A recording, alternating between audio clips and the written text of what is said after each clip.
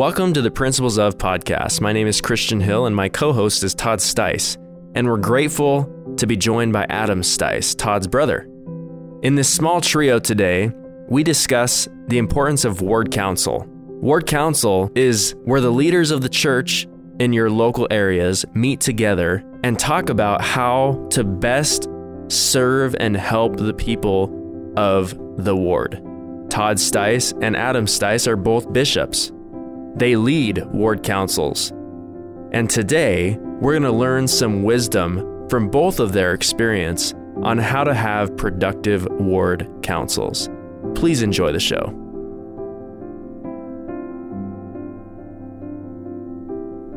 It's always interesting. What is the biggest thing on your mind that you would maybe share? Not the biggest worries, but just thoughts, recurring thoughts. In this world of really, it could be business or anything, church or what. Just you can go political. We cut out whatever's not appropriate. Just leaves more editing for.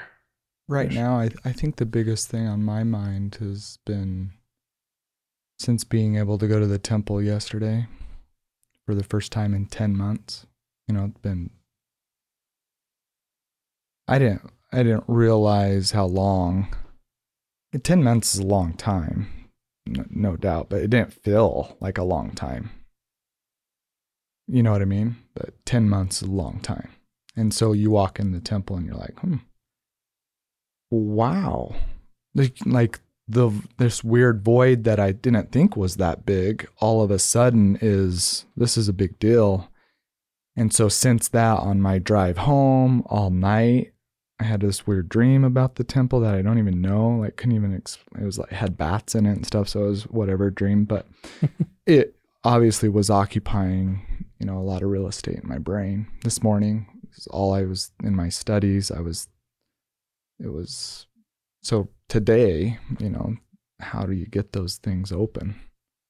How do we get to, and then yet, even during a pandemic, the Lord has found a way, not found a way like it was hard, but found a way to allow it to still be open for the most part during this pandemic. I mean, a few months of nothing, right? But for the most part, this, we've had some access to the temple.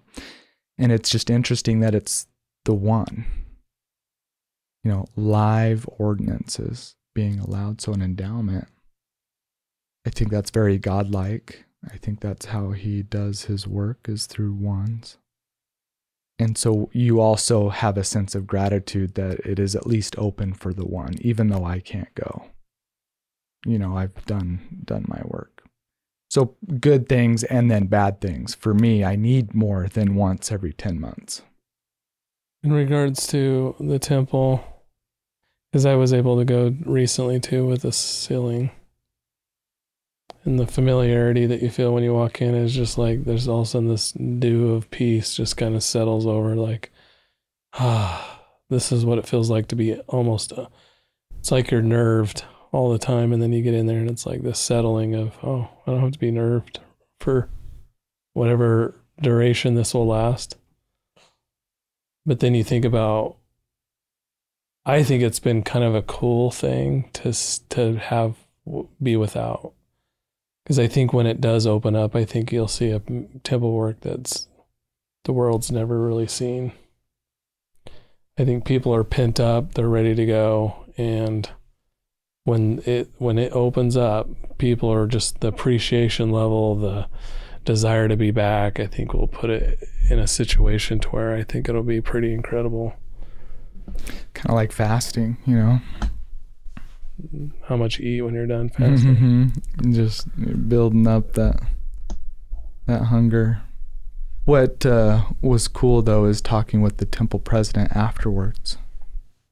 And I think I mentioned this to you earlier, but I was just wanting to say thank you, like, not that he was doing something extra. It was just a part of the routine. It wasn't.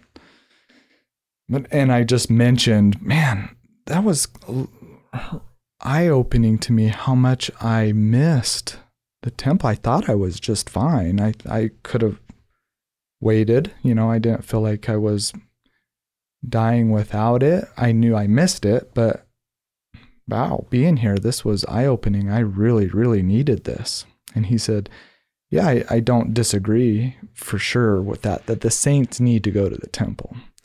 But he said, I think more than that, more importantly, the world needs saints who go to the temple. And that was just an interesting perspective, to say, like, you see the world where it's at today and just a little bit of chaos here and there, fires and all sorts of spiritual unrest. And he's probably true. He's probably right in a lot of ways. Is it more for the world or is it more for the saints? I think there's been periods of time throughout all church history where there's not been a temple accessible to the saints of the church. Even the early saints, Nauvoo, they had to abandon Nauvoo temple and hit the road, go west. And when was the next time they were going to see a temple? Unknown. For many of them, never again. And when Brigham Young made that call, it's time to go. We got to get out of here. Let's make a run for it. The saints did not leave Nauvoo temple doors until all had received the blessings of the temple, the covenants. And so they went through the night. I think that's inspiring, and I think it proves that the covenants we make in the temple matter hugely. It's a big deal. That's interesting. Like when you're talking about how the world needs saints that go to the temple, the first thing that came to my mind was how right now the world is so, at least the nation is so polarized, right? And when I think about the saints, someone has to be first to try and spread or bridge the gap, And when I think about the temple, it's heaven connecting with earth, right? There's these people that are going and serving the other side that is really could be considered imaginary. You don't really see it, but you get all the benefits from it. And you don't really know if what you're doing is helping the other side, right? But it's developing a culture where coming out of the temple, you want good for everyone, even if you don't see it. Or even if you don't agree with it. Yeah. I think that's interesting. The temple as a bridge between God and the world. Jesus Christ being a bridge. He is all about that, bridging, even in a spiritual sense, the bridge between the sinner and the righteous. He fills that guy. He is the bridge to that. The only way to that's an interesting, I like that kind of symbolism of bridging and the temple and saints. How can we be bridges for people in a polarized world, bringing people together? That's a really cool thought, I think. Well, I mean, the loving the person, not the sin. Loving the person, not the... Loving the sinner, not the sin. Yeah. Yeah. But loving, individuals because they're you're not loving their politics. Doesn't have to be agreeable to what actions are done. There's you can still have a massive common ground of just humanity, like brother and sisters kind of coming in here. We wait till they get in the temple and then we're doing all this work. Well, all of us are going to die. And I guess at some point in time, members or not, there's going to be, you know what I mean? So it's all the same work. It's all the same. God sees no difference between missionary work here, the temple work and missionary work there. It's all just all of his children just working to help each other to bring all that together. That perspective is pretty powerful in the minds of saints to go out into the world and stand up for what's true and right and good without fighting, more like Gandhi. Yeah. Yeah, like when I think about the world, it's just like I'm all pro-Trump for sure, but at the same time, what I've I read Elder Oak's talk last week. At the same time, I feel like even though I agree so much with who he is and his politics and his policies and everything about him, and I'm just like, man, he's just a good leader. It almost like blinds me to be able to see any good in anyone that doesn't follow him, you know, which is not right, obviously. So then when I think about temple going is like, so I worked in the temple for like a year and a half or something, and it shut down. But when I was working in there, even when I wasn't doing the ordinances, my perspective was just eternal, you know, the whole time you're there. So then you see the world so much differently than even if you're like, you're so into this one side, like the temple just almost just takes the blinders off to be able to see all truth, even if it's not the truth you want to hear, right? But in my opinion, I miss the temple because of that, because I'd be able to see, you know, like how all people have good.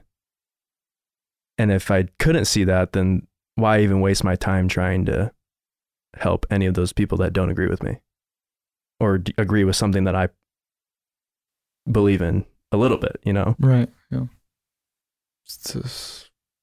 I think and President Nelson's recent talk that he had on, you know, the doctrine is clear that God is not a respecter of, you know, race. And I mean, that's the temple perspective, you know, that allows you to see our brothers and sisters.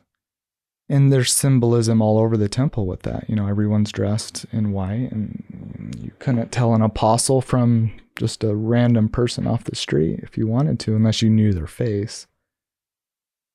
We're all equal, you know, and all in it together. Yeah. And then obviously in these different ordinances, I'm sure you know what I'm talking about, but unless it's changed, is at the moment where they say, if any of you in this circle have negative feelings for each other, please withdraw. Right? Like, to me, like that just has so much significance. Yeah. That's my favorite part of the temple. I think about that more than any other aspect of the temple is that piece there, because I think some of us will kick ourselves out of certain, maybe we lived a life that was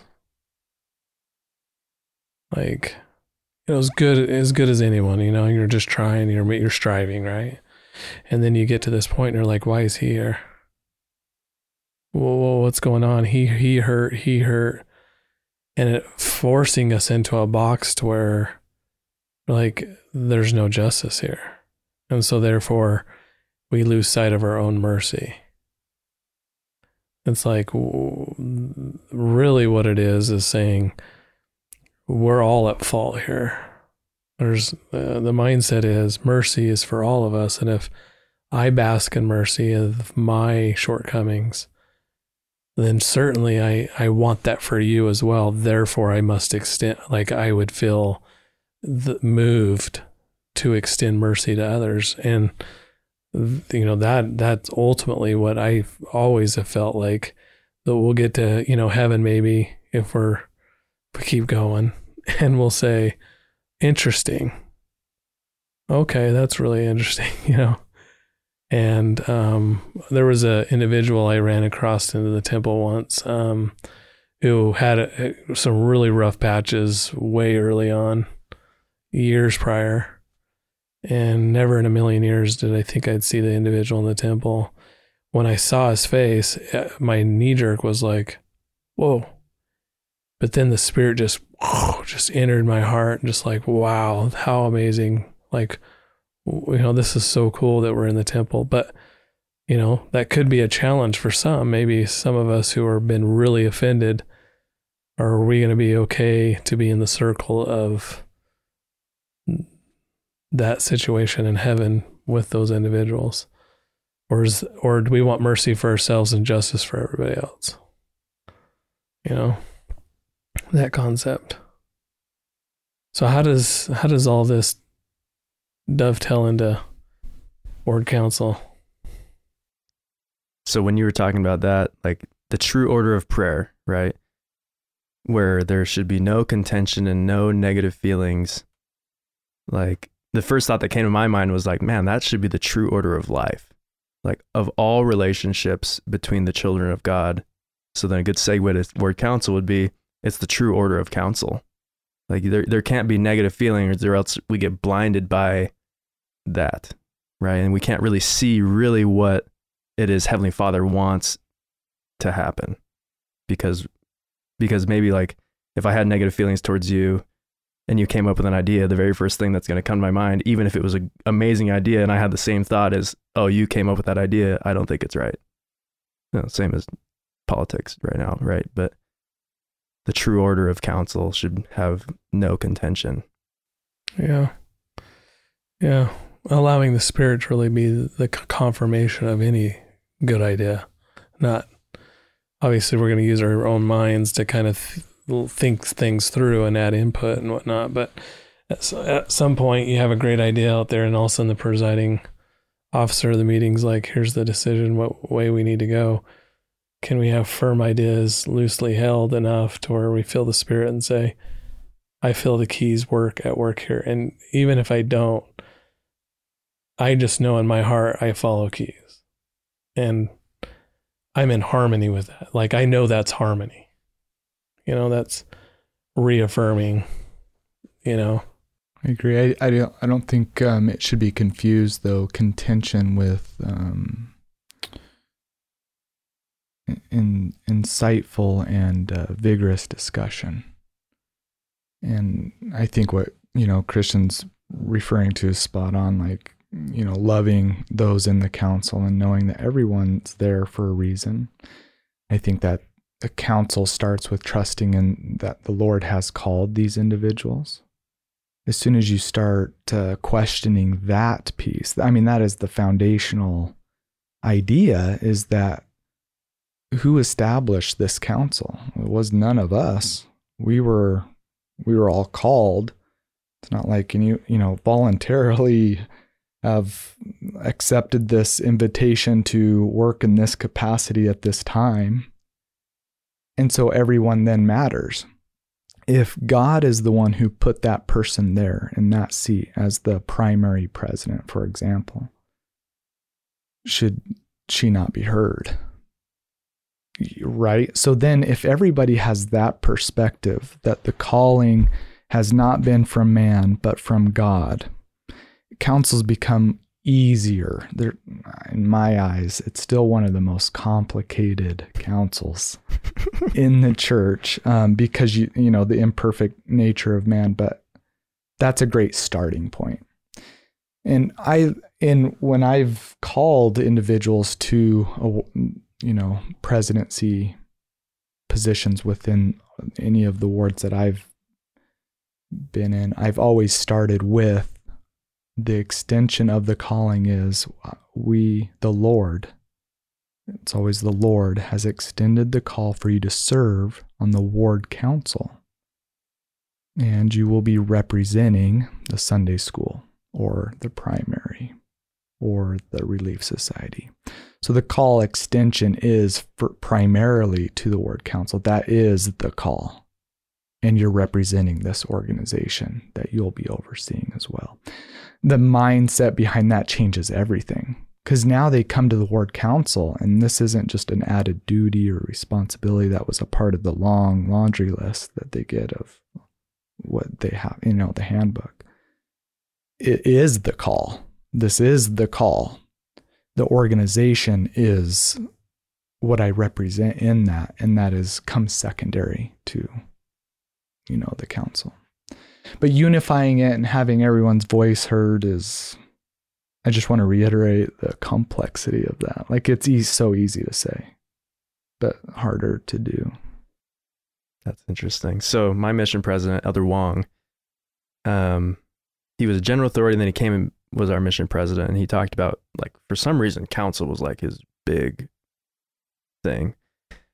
And he did this demonstration where he brought out, he was also from Hong Kong, so Chinese perspective is way different they really like to teach in symbolism, right? And so he brings out this cube and he writes math problems on each side of the cube. I think he had 3 different kinds. One was really complex, one was super simple. It was all different colors and shades on this cube. And then he had a number on each side. And then he brings it out and he puts it right on this table. And then he had 4 missionaries come and stand around it on each side of that cube. And the whole demonstration was figure out what it says on the bottom, right? Which you can't see. And the only way they could do it was each individual had to participate and tell us what's on your side, as well as it was so interesting how it naturally kind of worked that out of those 4 missionaries, one of them had to take charge. One of them had to coordinate and conduct what was going on. And then everyone else kind of follow suit, and they said what was on their side, and they all said their opinion of like, okay, maybe it works together this way or this way or this way. But the only way they can come up with the solution was if they were all counseling together on figuring out this problem. And 9 times out of 10, they all got the right answer, right? And so then he brought out the next cube and the next cube, and it always worked. The same exact pattern where one person had to take the lead and every single person had to put their input. And so then his whole demonstration was even if your number, like one side said 16, the other side said 1, even if your value is the least in the room, we would have never gotten the right answer if you never said anything. I might steal that. You just gave me an awesome nugget, especially for that applies all councils, right? We're speaking ward council now, but every presidency is a council. So I think that kind of activity would be amazing for like a deacon's quorum presidency, Yeah. Or teacher's quorum presidency, or any of the class presidencies where they can see that the secretary has value, Mm-hmm. and they're not just there to take notes. And yeah, that's pretty awesome. Yeah.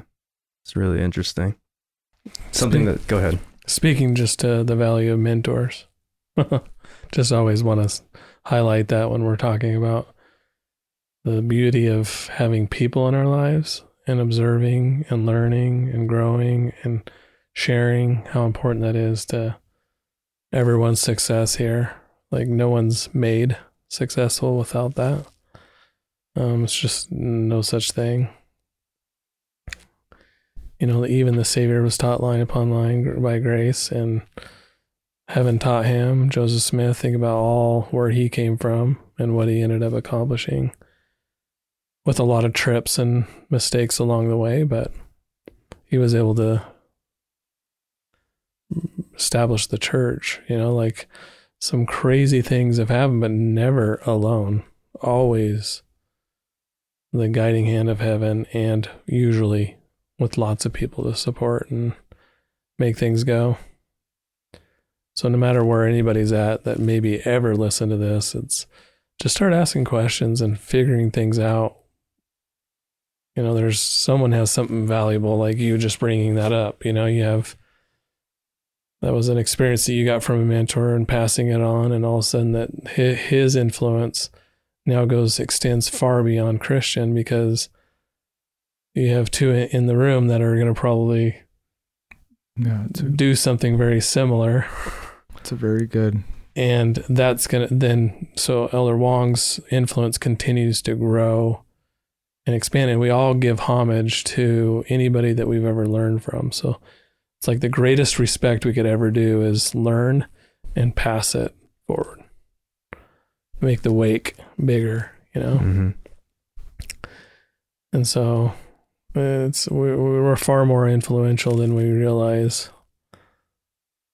we are. And so stuff like this, just talking in a mic, just sharing, I don't know where it'll go, but we're creating space and opportunity for Elder Wong to have a better and stronger influence, or President Woods, or President Nelson.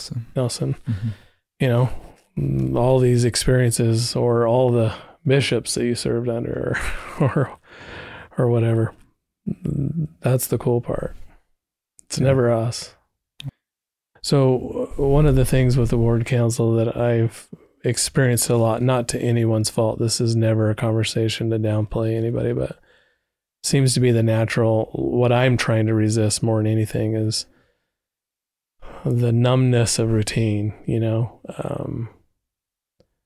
just kind of like any good training, you train it enough and all of a sudden you lose the oomph in the message.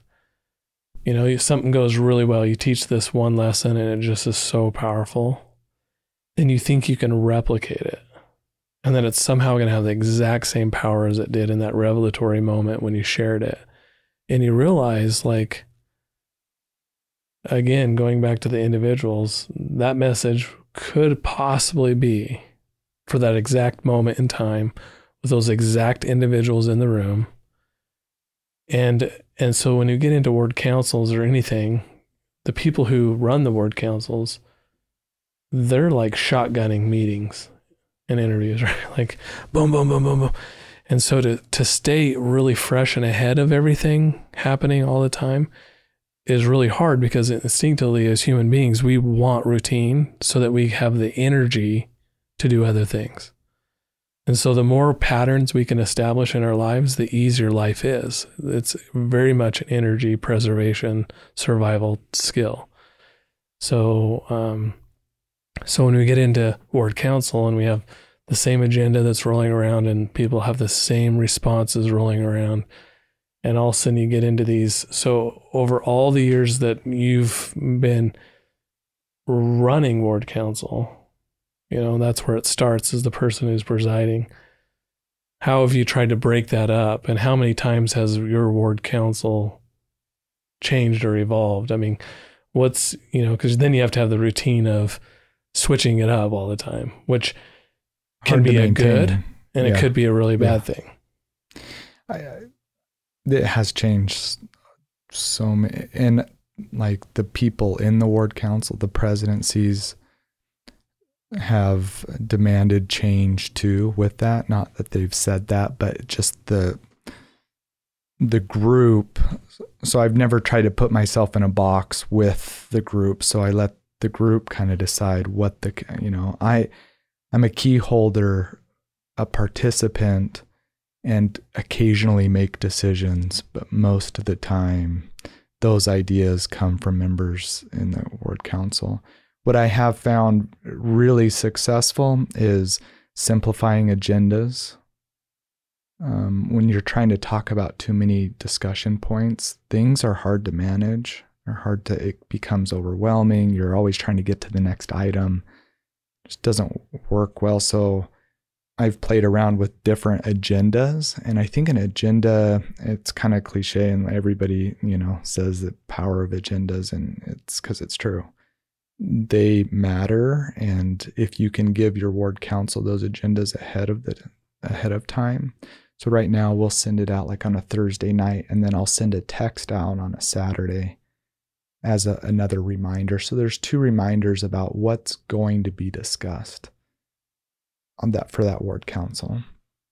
And that I think has helped a little bit, because when people come prepared and they've been pondering it, the value of insights is just significantly higher. It's pretty incredible. So agendas matter. You have to be prepared. I think lately we've been switching up who facilitates the ward council, and that's been really awesome, because if you have to facilitate a meeting, you're invested, because it kind of reflects on you a little bit. And so now that we're having a Relief Society president facilitate it, it's not her meeting, but kind of, right? Like she's responsible to make sure it goes well and is flowing. All of a sudden she's coming like all in, ready to work her magic. She wants to do well at it. And then we rotate. I've tried to remove myself after learning this, a hard way. I always felt like participating and facilitating was important, to let them know that I was in it too. But I realized that people don't really care about that. That was just my impression of the situation, and that it doesn't really matter to them. So as I've been able to let go of that, and so I rarely facilitate a ward council, And that's been so helpful for me to just be able to listen. I'm not worried about the agenda and the next items and got to get A through Z over here. I'm just able to like sincerely pay attention and try and add. Now I'm also trying to add to the meeting value and insights and perspective, just like everybody else is. And it's been better for me to have that. I also feel like questions, you have to have the right questions to get the conversation right. So most of the ward councils start with, a question. And it could be as simple as, who do we need to talk about today? Starting with the who's, not the what's. We get to the what's later, but if you start with who's and you mention a family or two, all of a sudden the spirits boom and everything just goes better. When you get to the calendaring section of it, it's just better because everyone is fulfilled and feels better when at least you've talked about a couple families that are in need. Those would just be a couple of ideas. So worst case scenario is you talk about the individuals, you don't end up with enough time to talk about the programs. Like, hey, just shoot an email. Hey, just text me. But the other way around, you get done, and now you don't have enough time for the people. You can't just facilitate that conversation. And so then it just doesn't happen. Yeah. Or rushed. You're just trying to check a box at that point. And so I would 100% agree with that. It's really just comes down to people. If you talk about one person in a productive way, and we had that conversation this last Sunday where, it is appropriate to talk about people when they're not in the room, but in this way. If it's dignified and respectful and very helpful to the family or individual, I sure as heck would love for like a team of 8 people or 10 people to be in a room prayerfully seeking revelation to be helpful to me and my family. I mean, I think everyone would appreciate that kind of support and help and investment into me and my success. It's when it's not respectfully done, when it's shared inappropriately, when, which is part of the respect piece, I think is when it can go completely opposite. But again, that's the Lord's work, is us, not the programs of the church or the calendar items or any of that stuff. So I think it's a huge challenge because what burdens us? What are we doing today for Mutual? That's a huge burden. Not saying that the people aren't a burden, but oh my gosh, as a leader, you're always just worried about like, okay, got a family-owned evening going. We got that, is someone going to be there for that class that's happening on Thursday night? But at the end of the day, it's not about that. It's about the people that show up and how are we getting them there, And we discussed that with because we just have a new ward council with the split with the creation of the new Fruitland. And so laying the groundwork, the ground rules, is important, and it sets the stage to be able to not just in a general way talk about names with respect and dignity, never divulging things that would be inappropriate. And that's really my responsibility in that, right? Because most others, minus Elders Quorum and Relief Society, might know a few more details. But to say, because it's not helpful at all if we go into that meeting and I'm saying such and such family's struggling, and I just say struggling.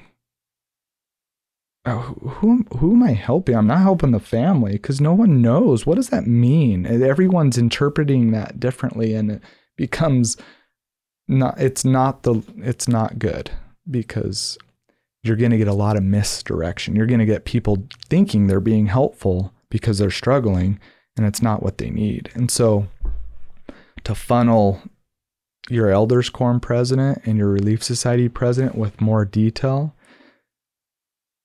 with being respectful and not divulging, sins, of course, and things like that need to be confidential. matters, and that's the only way you can really get insights that you need. That's how you find answers. Because then when they know the details that this family he's struggling with employment. He has no education. He hasn't got, he barely graduated high school. He has not any other formal education beyond that. He has worked at this place, and this place. Right now you're giving them something to really know what I can be helpful with. And hopefully there's someone there who maybe they know how, a self-reliance class that can be helpful. And, then the floodgates are open to more ideas. So that first ward council, half of that ward council was all about confidentiality. How we need to be able to say names and speak to real problems without the worry that it goes beyond us. And so instead of just saying confidentiality, I spoke to what that means. Does that mean your wives, husbands, children? Like, let's get real here. And when is it appropriate and not? And then there was questions that came from that, and it was a really good conversation. And now that the groundwork's laid for that specific piece, now I'm not afraid when we're in that meeting to be able to give people some better insights. So laying the groundwork, I think, is really important. So when you say laying the groundwork, like you mentioned confidentiality as well as openness. What are some other fundamental things that need to be laid in order to have an effective ward council? The expectation that you are to speak and to share, and that God expects it. So what does that mean? So we talk about that. Like, what in ward councils, tell me about the safety of ideas and, best ideas win. It's a saying that we say here at Art and Home a whole bunch, but we don't attack people. We attack ideas in an order to find the answer, the one idea that might help this family the best. So we talk a lot about in what manner do we do that? We don't raise our hands and all of that kind of stuff. You don't wait for your turn either, right? So it's a flowing thing that needs to happen. And you just talk about what are you open to say and not say, and where,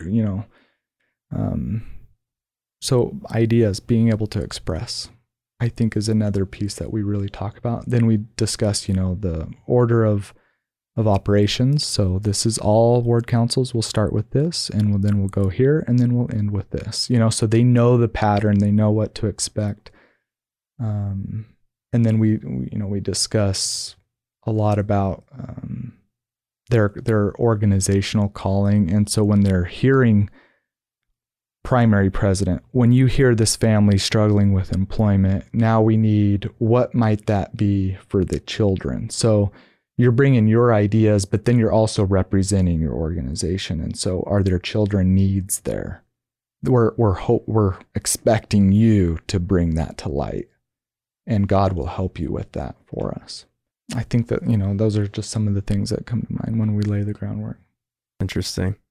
What I think is interesting is you talking about how, and it's all starting from how they're called. The perspective is different than you're not the Sunday school president and now you're serving on ward council. You're called to ward council serving and representing the Sunday school or whatever, right? Because then in that situation, what I think is interesting is that, like, you've been talking a lot about this, you want the information coming from bottom up. Right. And so they have that expectation that they're called to the ward council, but if they're serving in the, primary, and we're talking about a family that's struggling, their job and role is to figure out the other people that are being represented in their stewardship, that you need to come and speak on behalf of them to figure out how you can best serve them. And you shouldn't expect all the other leadership to come to you and say, okay, now you're the Sunday school president, or you're the primary president, this and this and this needs to happen. It should be the other way around. Ownership, giving them ownership of, like I said, God has called them, not me, not anyone else. And there's expectation when God has a work for you to do. It's not hoping that you get it right. he'll make things happen. So with or without me, I mean, my job is to be worthy and to be able to listen to the Spirit. But the Lord qualifies his people 100%. So if you're not good at primary type of situations, or you don't know all the kids, which is what my primary president has the challenge. She's been brought into a whole new, and COVID, don't know any of the kids. And so we spend a lot of time in our one-on-one, our PPIs, about how does God qualify his people. So you're building confidence, and that's kind of the back end work that a bishop would do for his ward council. Not only praying for them by name, but you're bringing them in individually, and you're building their confidence, letting them know that they were called of God, and what they will do will make a big difference, first of all, but God's going to expand and enhance everything that you think you can do to something so much more. Be confident in that. Let's talk about that process. What are your skills? How will God make that even better? You know, and then they're confidently coming in and ready to speak because they feel God's love and help. It just changes things. Yeah, I think that just culturally speaking, through my experience, though, you get called and you're told, revelation's yours, buddy. Just whatever comes to you, right? And then there's this real struggle. And eventually they get through the calling and everything's fine. And I don't think you're wrecking God's kingdom when you're sincerely making good efforts. But then you get released and you're like, gosh, I wish I could have done more. And then the next person that follows you it's like ground zero every time. There's not really a baton being passed in a race. It's all right, well, we're done with that race. Now we're setting up for a new race, and it's the same track, the same distance, you know. So I think mentorship, like what you were saying, the one-on-one mentorships of how to be effective in that, but not in a way of here's how it needs to be done. There are pieces of that, but having the dialogue and the support to help them. As an example, we're, as an elders quorum, we're doing addiction recovery. We're doing all these different pieces. A new elders quorum president gets called, and you're like, well, whatever you see fit, let's do it. So we stop doing that and we start doing a different program. When I think there's pieces like, no, here's where we're at. This is why we're at where we're at. Now, if there's iterative changes you want to make as we go forward, let's go for that. But we're not, it's a baton. We're building the kingdom. We're building momentum. We need to do these things. So there is a lot of one-on-one that I think you need to have that I don't think is normal. I don't think that's a normal process in the church. And the other reason why I think that that's important is that your leaders aren't alone. Even though they have a presidency, the leaders are never alone. And building the confidence so that when they get released, it's a good experience. Like, I grew, I saw the Lord work through me, keys are real, and the church is true. And I can't wait for the next venture that the Lord throws me into, whatever it may be, because I know it happens through revelation. Instead of, thank goodness I'm burned out, I hope they give me a huge break so I never get another calling. And that's typical. They go until they're burned out and they're just fried out and you have to replace them. When it could be, the difference would be you're not alone and you're being helped by someone who's mentoring you and guiding you to that revelatory experiences that person can have and the things that they can change. Yeah. Right. Yeah. I heard this analogy. I can't remember what her name is, but basically the analogy is in leadership. You have the highway, right? The highway is going at constant speed. And then you're brand new into the environment and you're trying to get on the on-ramp and you have to get up to speed in order to mesh, well. But if you never get up to speed, then you're going to be hitting the bumper, the whatever you call it, washboard thing on the side of the road and hoping that someone moves over for you or whatever. But But that's where those mentors would come in, and that good launch board where they can just come in and merge really nice, and they don't have to stall traffic. They don't have to get people to move over in order to accommodate their needs. Like, they just come in there and they know exactly where they're going and they're up to speed. And then when the time comes, they're up to speed and they get off the exit without having to slow down, because they just know how to drive. Right. And then the next person comes in, they're up to speed and can merge right into the program and just keep going down the road. Exactly. And they feel confidence in that, like, oh, I belong because I'm able to do what everyone else is doing on the highway, contribute, get where I need to go. I think the other cultural thing that's hard to overcome is the bottom up. Yeah. And I think it starts with, and the church has been trying so hard to preach this, to where, what role does the Elders Quorum President, Relief Society President really have in the church? And when they say they need to be, working through marriages and finances and all this stuff, well, historically speaking, you're going to be open and honest and very vulnerable to the bishop, because he'll say nothing to no one else. And we've kind of kept that kind of true to the work, where when really, if we can have the bishop pull himself out enough to create enough space for the programs to work within the church, giving the assignment or the message to the Elders Quorum President, like, I'm not going to overstep you. I want you to work. And then Ward Council is designed for that information to flow up. Yep. So where I'm not finding out, now occasionally I will, inherently, but what about the rest of the ward? How are they doing? What's the health of the organization? If I had a dashboard that told me whether I need to change oil here or add air to my what tire, all these different things to keep everyone going, there's no way on the planet the bishopric could ever do that. There's no way on the planet the Elders Quorum could do that. Mm-hmm. But with everyone in their role in the ward council, very much, and so every ward council is basically should be the dashboard of what needs what. And here's the suggestion of what I think needs to happen. And then, so the key holder then can sit there and go, awesome. You guys are doing great. I agree.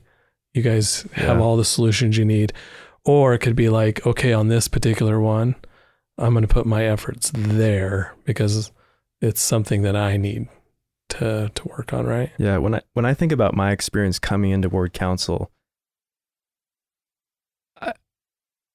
I think it's because of previous experiences that I was just really confident that I felt like my voice, like what I was talking about, like I was credible. Like I felt like I had the information, not to tell the key holder what he should do, right? But that I felt like confident in who I was representing, and that's what they needed, right?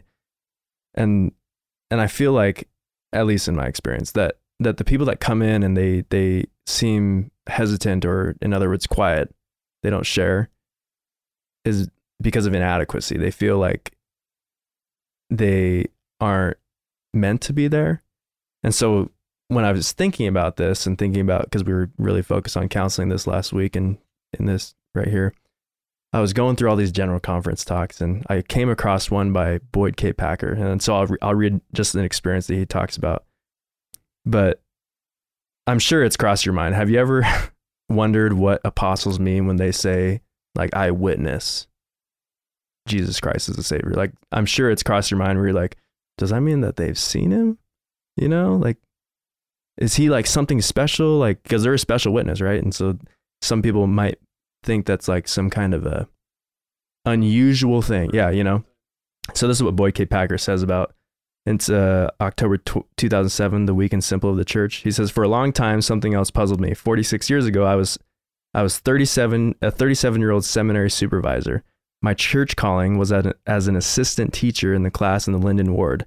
To my surprise, I was called to meet with President David O. McKay. He took both my hands in his and called me to be a general authority, an assistant to the Quorum of the 12. Crazy. A few days later, I came to Salt Lake City to meet with the First Presidency to be set apart as one of the general authorities at the church. This was the first time I had met with the First Presidency, David O. McKay, his counselors, President Hugh B. Brown, and President Henry D. Moyle.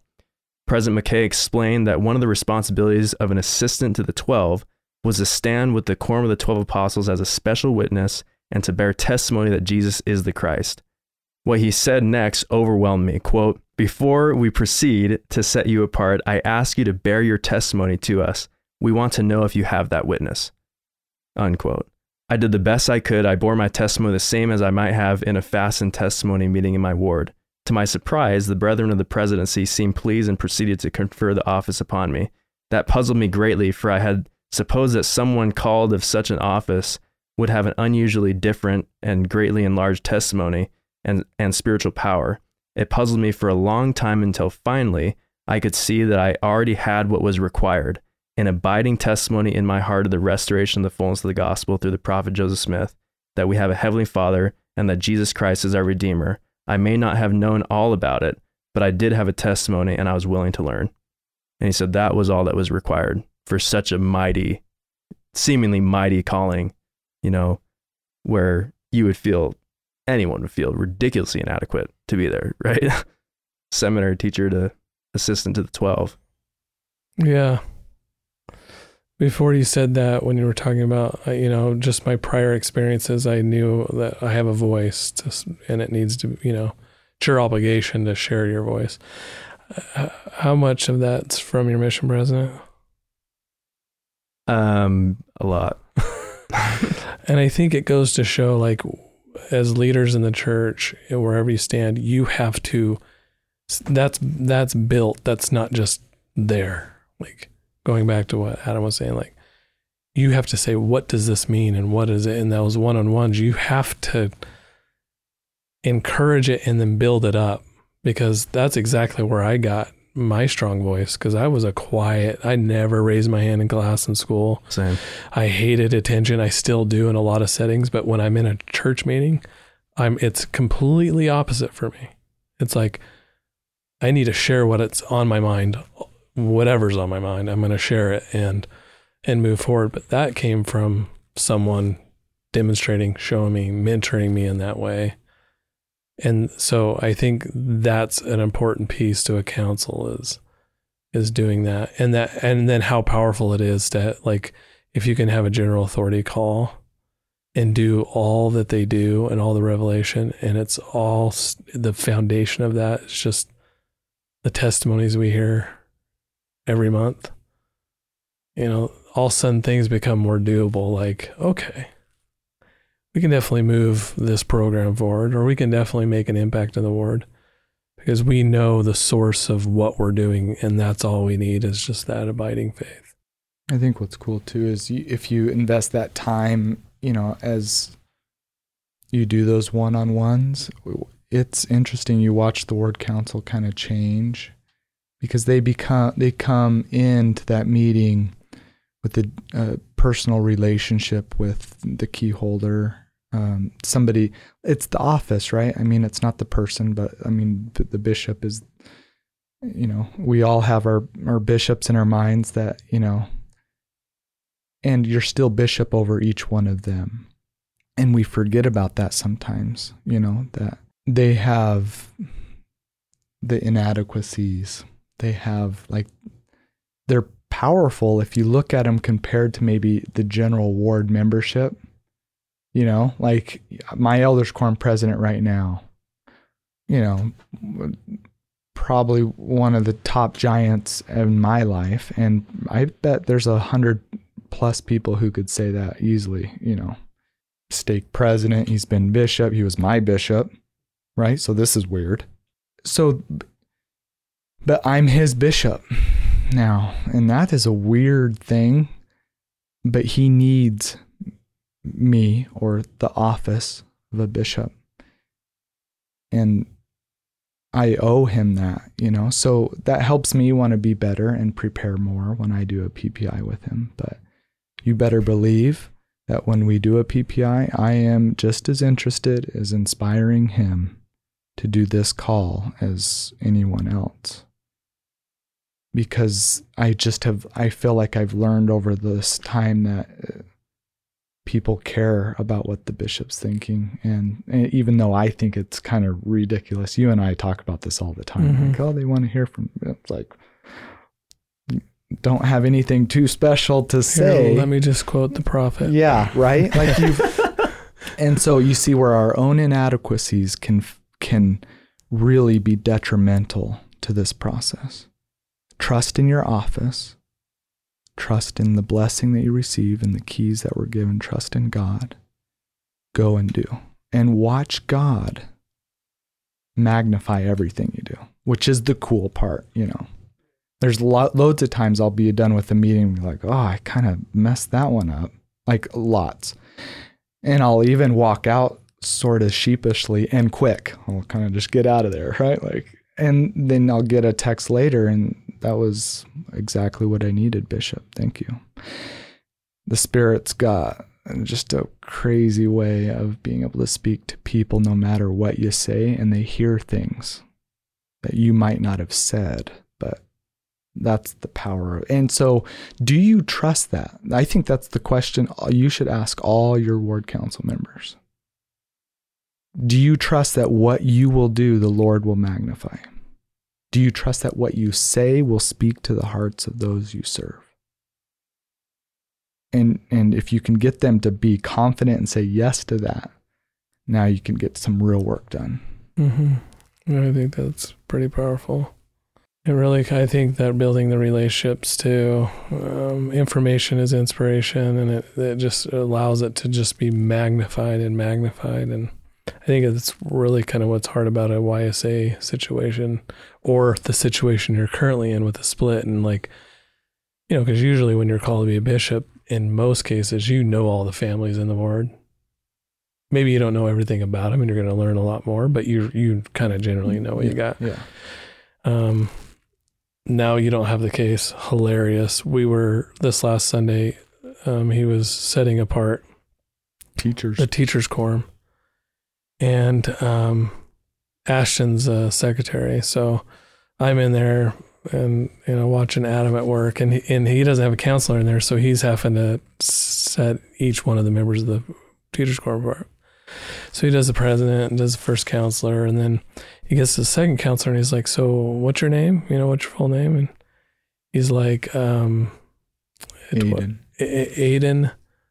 Hutala. But he didn't know how to say the last name because a brand new member of his ward. Well, they're new to the area too, but. And so Brother Hutala's like, he's like, oh, I'm glad you said it because I don't know if I would have got that right. And I'm like, oh, so now I'm connected immediately because we have two Hutalas in our ward. So he sets him apart, and then we start having a dialogue, and they're like, so I mentioned Haley and Alex, and they're like, oh, so how do you know them? I'm like, YSA. And they find out that I'm the bishop of the YSA, or they ask directly, and like, oh, so your brother's like our bishop. Well, Adam's standing right next to me, so they don't know him. And so I'm like, that's me. And you're like, oh.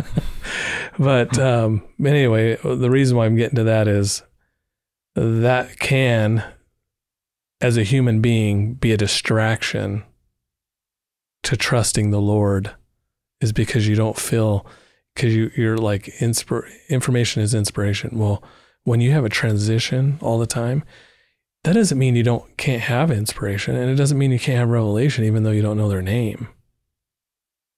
Like, instead of having the natural man say, oh my gosh, you don't know anybody, and start going down that train of doubt, instead be like, hey man, this is like even a greater space to have more revelatory experience. Even though I don't know that individual's name, I know he needs me, and I know what I can say can make a difference or an impact, instead of kind of shirking away from the fact that you don't know anybody in the room, you know? I think maybe sometimes information equals inspiration. Maybe sometimes that's more for us. It helps us be more confident in the inspiration that we receive. God does not need that, you know, and I think that's the point that you're saying is when you have a ward that is constantly changing, there is a lack of information. Does that impede God? Does that impede us? Right? Yeah. Because now I'm trying to, are they active temple do they have it right? Like there's so many really important pieces of information, but that really is only a sign of my unsurety with the Spirit. Well, it forces us inward, because now it's about my inadequacy. It's about me. Then immediately it puts me, all of a sudden this situation's about me not knowing who they are, as opposed to about them and knowing the Lord knows all. I mean, so how quickly we can get into a need to be seen as box, referring to the Arbinger work, because I need to be seen as someone who's in the know or knows who people are. I have a real hard time with names. So in the why I say it's like death. Mm-hmm. And you're laughing because you know exactly. Mm-hmm. And so, and I have, anyway, so it's really, really difficult. And as a counselors, we're always like, hey, who's the individual blah, blah, blah, over there? And, we're all kind of scrambling because we've met them, but I can't retain 150 people, and then 40 of them are transitioning. So I got a new 40 and an old 40.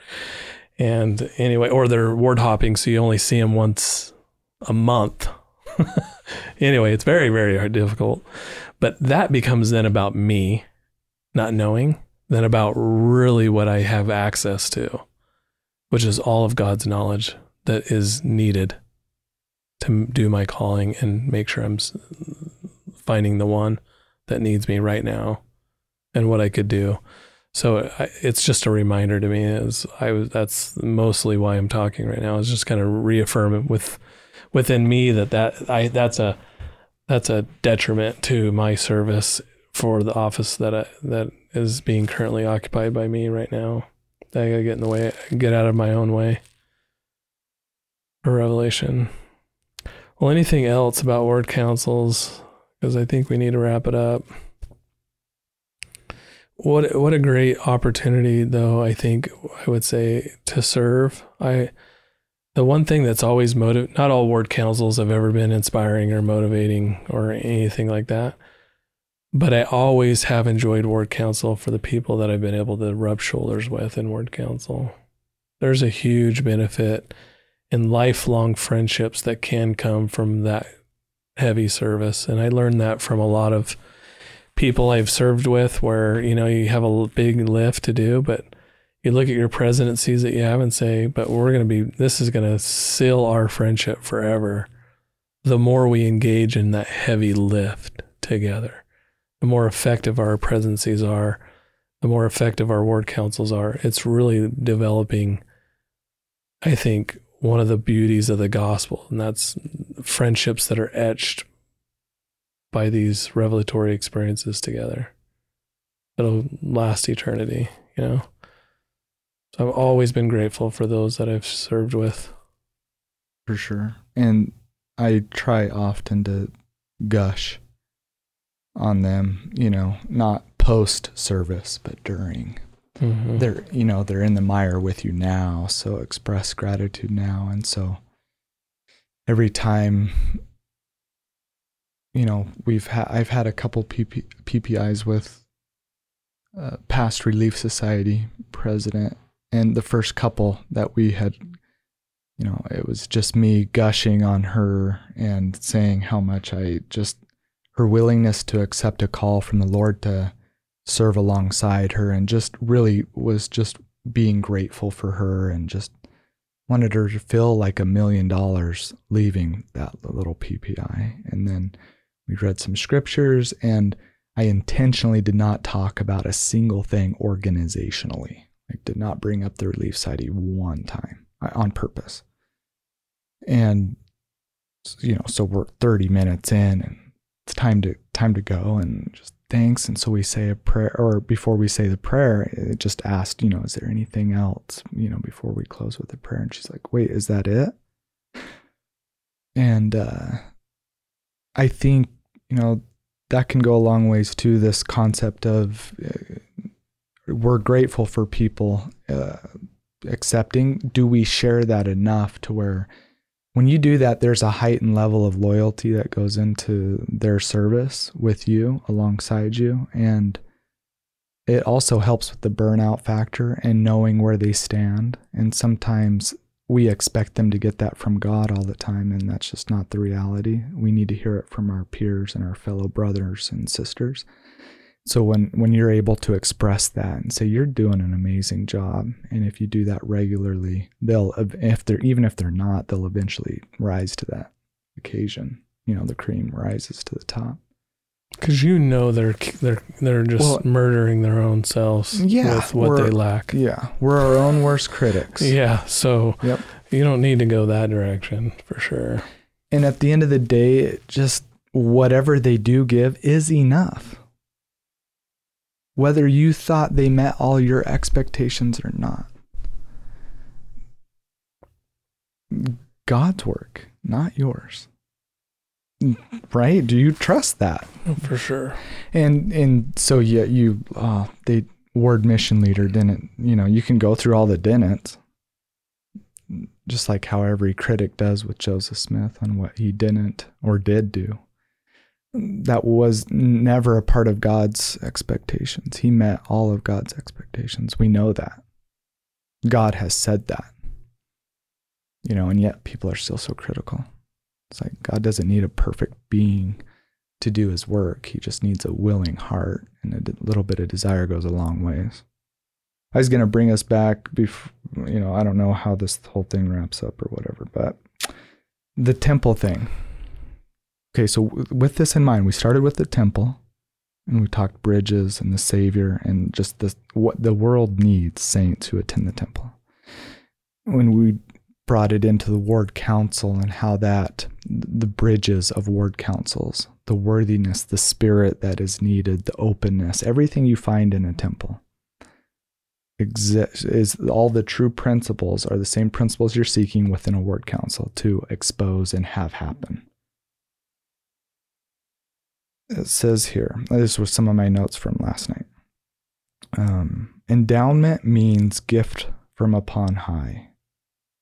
Imagine that we get to go to the Lord's house where he is waiting to give a personalized gift just for you, to bless you and lift you up. Receiving your temple endowment is an important sacred experience. Through the endowment, Heavenly Father offers you incredible gifts, which include greater knowledge of the Lord's purposes and teachings. So now think about this in a ward council, right? Power to do all that God wants you to do. Divine direction and protection as you serve the Lord, your family, and others. Increased hope, comfort, and peace. Promised blessings now and forever. Every woman and every man who is endowed in the house of the Lord receives a gift of God's priesthood power by virtue of their covenant, along with a gift of knowledge to know how to draw upon that power. Quoted by President Nelson. Do we talk about our covenants enough with the leadership of the church? The covenants that they made and helping them understand. After going through temple again, seeing it again, a long time, so it's fresher than ever, and I'm more interested and engaged than ever, and I'm like, people need to, as I'm listening to the process, people need to hear that. Oh man, forgot about that one. That one's a good one. That one's pretty powerful. I need that. And then, it's like, man, am I a speaker of this kind of truth? Because this is what being a bishop is in my mind, is speaking to what the prophets speak and what God speaks in his temples. The ultimate truth. And do I do enough of that? And it was a reminder that I need to share more of what the endowment is. And I think that would build better leaders and better ward councils if they trusted in the gifts that were given from God. Yeah, I would wholeheartedly agree with that. Like, how many people pay their tithing and don't rely on the blessings of tithing? It's like, I paid my tithe, I'm struggling, I don't know where I'm going to get a job. And then it's like, oh, you're a full tithe payer. Yeah. Good. Just trust the process. The Lord will provide. keep working hard, doing what you're doing. You can rely on the Lord because He has promised you specific blessings from your obedience or your endowment, or, you know, and because I've often, you know, that's been the case for me. It's like, whenever I'm up against anything, I'm always like, because Sarah pays the tithing. So I'll call her up and say, hey babe, sweetheart, honey bunches of oats, did you pay tithing? She's like, yes. I'm like, okay. I don't have to worry and stress anymore because I just have that much faith in the blessing of tithing in my life. And so speaking to what you're saying, how we can expand that faith to understand the promises of what we have really covenanted to do, and then how the role of the sacrament allows us to be worthy of those promises and not allowing Satan to impede on the vastness of mercy that comes when we come to the ordinance of the sacrament with a broken heart and a contrite, or a grateful heart for what they've provided for us each and every Sunday. Let me add to what you guys are both saying. So these two words have been coming to mind the last couple of weeks, is certain disciple, or a certain disciple, right? And so then I found this talk by Gordon B. Hinckley. He says, now if I may be guided by the Spirit, I should like to talk about another matter. There recently spoke in this city a prominent journalist from the East. I did not hear him, but I read the newspaper reports on his remarks. He is quoted as having said, certitude is the enemy of religion, unquote. The words attributed to him have stirred within me much reflection. Certitude, which I define as complete and total assurance, is not the enemy of religion. It is the very essence. Certitude is certainty. It is conviction. It is power of faith that approaches knowledge. Yes, that even becomes knowledge. It evokes enthusiasm. There is no asset comparable to enthusiasm in overcoming opposition, prejudice, and indifference. Great buildings were never constructed on uncertain foundations. Great causes were never brought to success by vacillating leaders. The gospel is never expounded to the convincing of others without certainty. Faith, which is of the very essence of personal conviction, has always been and always must be at the root of religious practice and endeavor. Think about how certain Joseph Smith had to have been of what he saw. I mean, you could not have done what he did without being very certain. Oh, yeah. All that persecution. Or even the founding fathers, you know, how certain they had to have been of that this was the foundations that would create religious freedom in a free people, a prosperous people, because they put at the forefront all their wealth, all their, just everything they put on the line. There was their own very lives they put on the line for that cause. That's how certain they were of what they were doing. Mm-hmm. And I love that. I think that's a great way to wrap up, is importance of being certain that this is the Lord's work. We've been called to be a part of ward councils, or we will be, or we've been called by ward councils or by the keys in any of our callings. We can be certain that the Lord will do His work, and it's His work, not our work. Hey, thanks, Adam, for joining us on this. I really enjoyed the conversation. It was super good.